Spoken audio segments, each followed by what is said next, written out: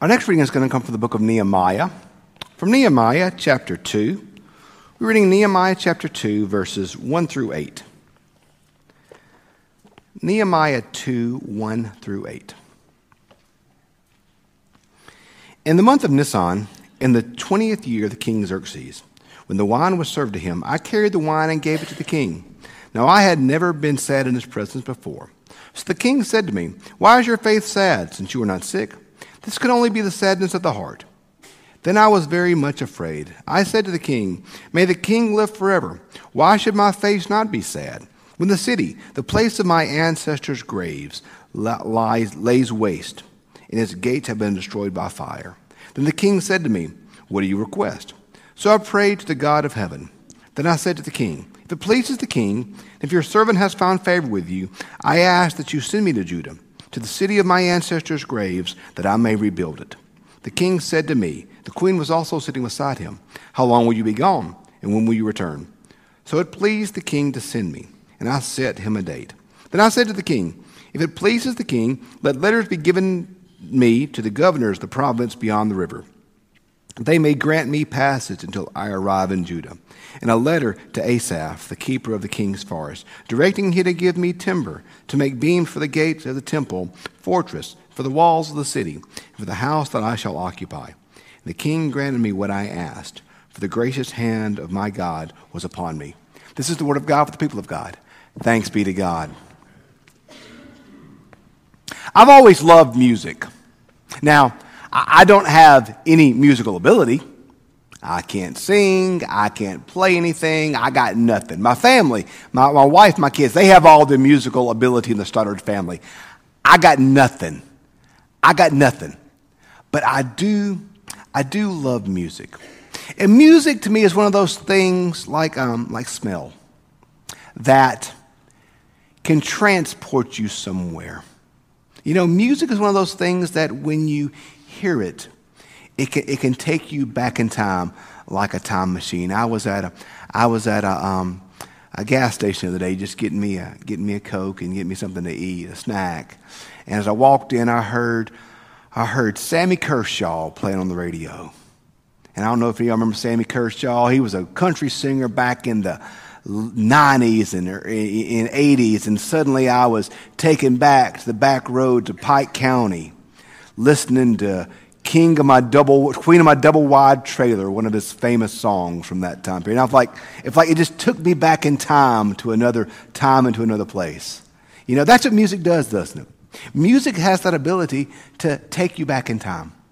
It's very interesting what music, I think, does to the brain. They've done studies on individuals with Alzheimer's.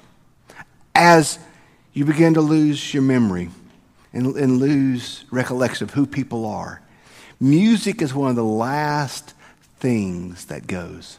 And you see people that struggle with memory loss or Alzheimer's. Something about hearing a song from their childhood or something about hearing a song from their youth brings you back in time, doesn't it? Music triggers the memory. Like I said, all it takes is hearing one of those old songs and suddenly I'm that kid listening up late at night. I always listened to the radio when I was a kid falling asleep. And growing up out in the country, I could remember when I hear certain songs, it makes me think of my childhood. And it makes me think of we lived up close to the interstate and I could hear the 18-wheelers going down the interstate. And certain songs take me back to that childhood memory. That's what music, that's what smell does. You know, you smell a certain food or a certain you walk outside after a rain when the dust has just been settled, and it takes you back to being a kid growing up, doesn't it? That's what these things do to us. Memory is such an interesting thing. Memory is such an interesting thing. The Bible knows that. We see that across all of Scripture, how important memory is. We see it all across the Psalms. The Psalms are full of telling the story of God's people over and over and over again. Some of my favorite songs recount over and over and over and over again God's goodness and God's mercy and God's grace and how God has saved His people. That the Psalms, the Old Testament's full of it. We see it in the law. We see it in the patriarchs where every time God does something, every time God blesses His people, every time God does a miracle, the word always says that God will tell them to build an altar. Build an altar. And the thing about the altars of God was this. God specifically tells the Israelites to build their altars made of unhewed stones. What does that mean? That's a fancy way of saying it was just a bunch of rocks. That's all it was. It wasn't pretty. It wasn't some fine altar. We think of altars like our altar right here, our altar table. But in the Old Testament, the Jews would build altars that were literally just a pile of rocks. That's how when you go to Israel now, you can tell which one are Jewish altars and which one are pagan, because the pagans are pretty. And the Jewish altars are just a bunch of rocks. But when you read the text, you see the reason why God has the Israelites build a bunch of rocks there is because one day they're going to be walking down the road with their kids. And the kid's going to say, "Daddy, why is there a bunch of rocks in the middle of the road?" And you were to say, "Because we were once slaves in Egypt. And the Lord your God, He freed us from slavery." You build the altar there to remind yourself, to remember what God has done. Scripture is full of so many admonitions, so many commands to remember. Because I think we're prone to forget. We're prone to forget, aren't we? Like, look at these kids. They come down front. They're so cute. They tell the stories, and life is so beautiful. And faith is so beautiful. And it's so childlike. And I think we want for these kids that remembrance of that childlike faith, don't we? I think that's why it's important for us as parents and grandparents. As you read the statistics, how so many kids, when they hit college, leave the faith. The numbers are staggering. And I think one of the reasons why so many kids leave the faith is because they struggle with the remembrance of what was an authentic faith and what was a pretend faith. We as parents and grandparents, and we need to make sure that the faith we live out in front of our children on Tuesday is the same faith we live out on Sunday morning. I think sometimes if those two faiths don't connect to each other, not the same, if we're one way in church on Sunday and another way in the afternoon on Thursday, it's hard for a kid to reconcile that, which is true. We do need to make sure that our faith, I would much rather you have an authentic, imperfect faith than a fake, perfect faith. I would rather you be authentic in the reality of your faith, trying to do the best you can to be faithful, than to pretend to be pure and holy and not have it all, and really not be that. Better to authentically love Jesus with all that you are than inauthentically pretend to be somebody you're not. That's where our kids struggle, I think. And that's why I think a lot of them leave the faith, because they find out that the faith their parents lived wasn't really a faith, but it was a show. Our faith must be formative, not performative. It must be real, not a performance. We want our kids to have those memories, don't they, of a real life-giving faith that we model for them. Bible's full of so many commands to remember. And I think the reason is because we forget. We forget these things because life happens, y'all. Life happens. We get busy. Holly and I were talking about something the other day. She recounted a conversation that she and I had that I am sure we had. I do not doubt the reality that we had that conversation. I just didn't remember it. She told me what I said. I said, yeah, that sounds like something I'd say. I'm sure that I said it. I just have no recollection of it. We forget. We forget. I think that's why Scripture is full of so many calls to remember. You know, we're studying Nehemiah during the season, during the summer. Looking at Nehemiah every Sunday. And Nehemiah recounts how Nehemiah went and rebuilt the wall. And we were talking about how in our church right now, where we find ourselves, we have to rebuild the wall. That's why we've got our little bricks that Beth referenced. If you didn't grab a brick last Sunday, I want you to grab one today.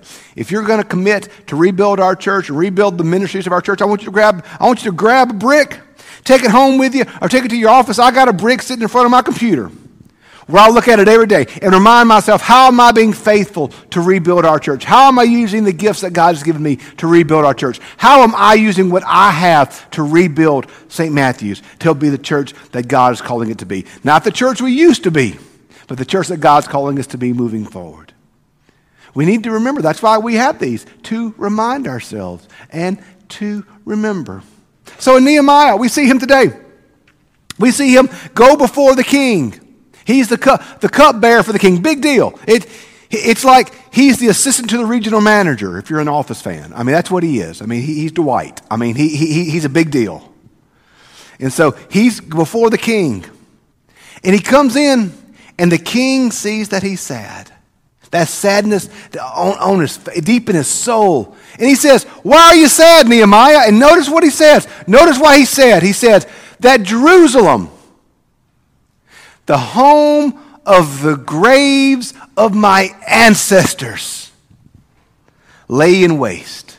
The home of the graves of my ancestors lay in waste. And he was sad. Not for himself, but he was sad because he remembered. He remembered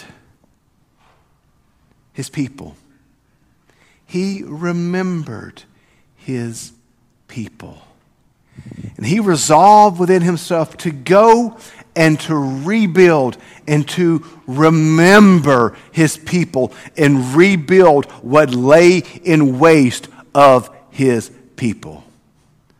Remember.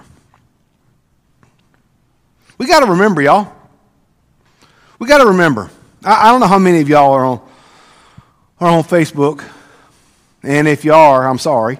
But if you're on Facebook, every day you log on and you see memories, don't you? See memories. I've been getting a lot of memories recently of COVID. You know, all the stuff we did with COVID. I see memories of sharing drive-in services and drive-through communion and video devotionals that I put up. Y'all got to see my stupid face a lot on Facebook. I'm sorry about that, y'all. That's awful. That would scar me if I had to see myself that much. But I remember these things.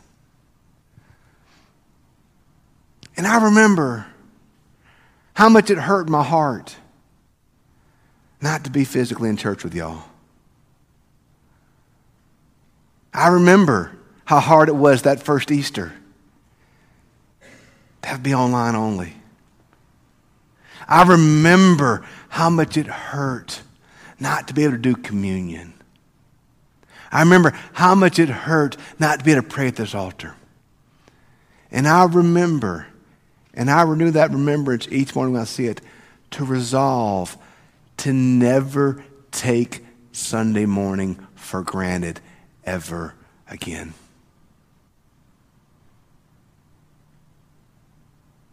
Do you remember how much it hurt? Remember how frustrated it was? Don't lose that memory, y'all. Don't lose that memory. Don't lose it. Because that memory reminds us of why it matters. That memory reminds us of how good it is. That memory reminds us of how joyful it is. There's a great line I love by Stephen Curtis Chapman, one of his songs, where he said, "There's no one more thankful to sit at the table than the one who best remembers hunger's pain." If we remember what we could not have, if we remember how it hurt, if we remember how it was frustrating, if we remember how painful it is, we will never take it for granted again, y'all. We can't. We mustn't. We shouldn't. We have to remember. Nehemiah remembered the graves of his ancestors. He remembered. And that remembrance was motivation for him to rebuild the wall. That remembrance of his people was motivation for him to be faithful. That remembrance of what was not was a motivation to be faithful to what God was calling him to be. Remember. Remember. We have much to remember. Nehemiah remembered his people. We must do the same. We must remember our people. We must remember. Y'all, that's why, inside baseball here, spoiler alert, we did not just have the food truck festival because I love tacos. Now let me be clear. I love tacos. That was part of it. Let's be very clear about that. I love a taco and a snow cone. Okay, that's good stuff right there. But that wasn't the only part of why we had it. We had it because we need to be reminded we like each other. And that hanging out is fun. And that being together as a church is fun. That we enjoyed, and that this fellowship, this body, this community, it matters to us. We need to be reminded after years of being away and apart of it. We need to be reminded of what a great blessing and what a great joy we have here. That's why we're doing fun stuff. That's why we're going to a ball game. I'm not a Braves fan. I'm a Giants fan. I don't even like the Braves. I'm still mad about 1993 when they beat us by one game for the wild card. Sports, I remember that. They traded for Fred McGriff, dadgummit. That first year we had Barry Bonds. Will Clark had a great year. Not that I'm bitter about it, but I don't even like the Braves. I hope Daniel Wright hears this. You tell him I talk bad about his Braves, Will. You tell him I talk bad about him. Yeah, but guess what? We're going to go to a Braves game. You know why? Because we're going to have fun together. And we're going to be reminded of why we like each other. That's why we're pushing Sunday school and small groups. We need to be reminded to come outside and play. Reminded of the importance of community. Reminded of how important this body is to our faith and to our families. We need to remember that, y'all. We need to remember that. We need to remember who's not here. We look around and see folks not here. And we need to remember their faces. One of the big shifts I had to take in my life, in my ministry, was the concept of being the attendance police. Now, I've never liked being the attendance police. You know the attendance police. You missed church for a couple of weeks, somebody calls you, and you feel defensive because you hadn't been to church in a while. I made this change when I was in Petal. Any of y'all, I don't know if any of y'all are in CrossFit. If you're in CrossFit, you're in a cult. I hope you know that. It's a straight-up cult. Let's just be clear. I'm a band parent. Band's a cult. I understand. I'm just saying it's a cult. So when I was in Petal, and CrossFit, they always got to do it at 4 o'clock in the morning, some stupid time. So when I was in Petal, I wasn't crazy enough to be in a real CrossFit. I was in the knockoff CrossFit. I was in the Y Extreme, which is CrossFit for dummies, basically. So I was in that. And of course, they had to do it at 5:30 in the morning, because of course you do. And they got you out there at 5:30 in the morning, flipping truck tires. You're doing the rope thing. And I would rather sleep, because sleep is awesome. I'm a fan of sleep. I'm not a fan of doing the rope thing at 5 in the morning. So I stopped going. You know why? Because I like to sleep. And about a month later, I realized, I hadn't been there in about a month. And I probably need to go back. Because it is good for me. You know it's stupid. It's good for me. But if I go back, they're going to talk bad about me for having not been there in a month. And for the first time, I realized what it felt like to miss church. because I knew I needed to go back. I knew it was good for me. But I was a little ashamed and a little embarrassed. And I knew they'd all probably make fun of me and say, "Where you been, Stoddard?" I didn't want to do it. But finally I did. And you know what I found when I got there? Everybody's glad to see me. Nobody talked bad about me. Nobody made fun of me. They were all glad that I was back. It's like I never left. And that made me realize for church, if we're going to tell you, because y'all, let's be honest, we hang our hat as a church on this one. We hang our hat on relationships, don't we? That's what we're about. Well, if we're going to hang our hat on that, and we're going to tell you that relationships matter, someone not being here, you not being here matters. Our church is lessened when you're not here. Our community is not what it needs to be when you're not here. If we're going to say relationships matter, then someone not being here should matter deeply to us. It should matter. We are lessened by that absence. We are lessened when they're not there. That relationship matters. So we need to check on each other. We need to look around and see who's not here. Who do we miss? Who are we lessened by their absence? And call them. Reach out to them. Tell them that they are missed. And that they still have a place here. Because they do. We need to remember. Remember why we love this place. Remember who's not here. And y'all, we need to remember the lost. Like, I want to get back everybody who's not with us right now. I do. But y'all, there's folk all around us who don't know Jesus. There's folks all around us who have never heard the grace of Jesus and have never accepted the salvation of Jesus Christ for themselves. And they got to know Jesus, y'all. They got to know Jesus. That's what we're here for. We are not here to be the Rotary Club. No offense to the Rotarian. 2009 Rotary of the Year, Ripley, Mississippi. Love the Rotarians. We're not the Rotary Club. We're not a civic organization. We are the body of Christ sent here to worship and serve Jesus Christ with all that we are. We are here to proclaim a message of salvation to a world in desperate need of hearing a message of salvation. There are folk all around us who don't know Jesus. And we got to remember that, y'all. We got to remember, we don't need to be so comfortable in our routines and our stuff and our wants and our preferences and our comfort that we forget there are folk who do not know Jesus. I almost feel like asking for an amen on that one, y'all. Because if we cannot orient ourselves and motivate ourselves and tie ourselves together on that truth, then we have no reason to exist. That is what we're here for. We got to remember that, y'all. We got to remember that. So, what do we do about it? When Nehemiah remembered the graves of his ancestors, when he remembered his people, he left the king to go into rebuild.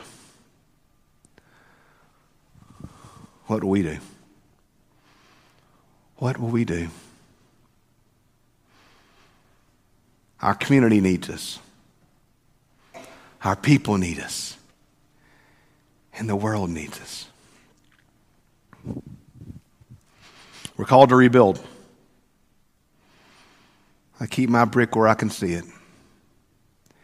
As a reminder to do all that I can do with whatever God has given me to rebuild.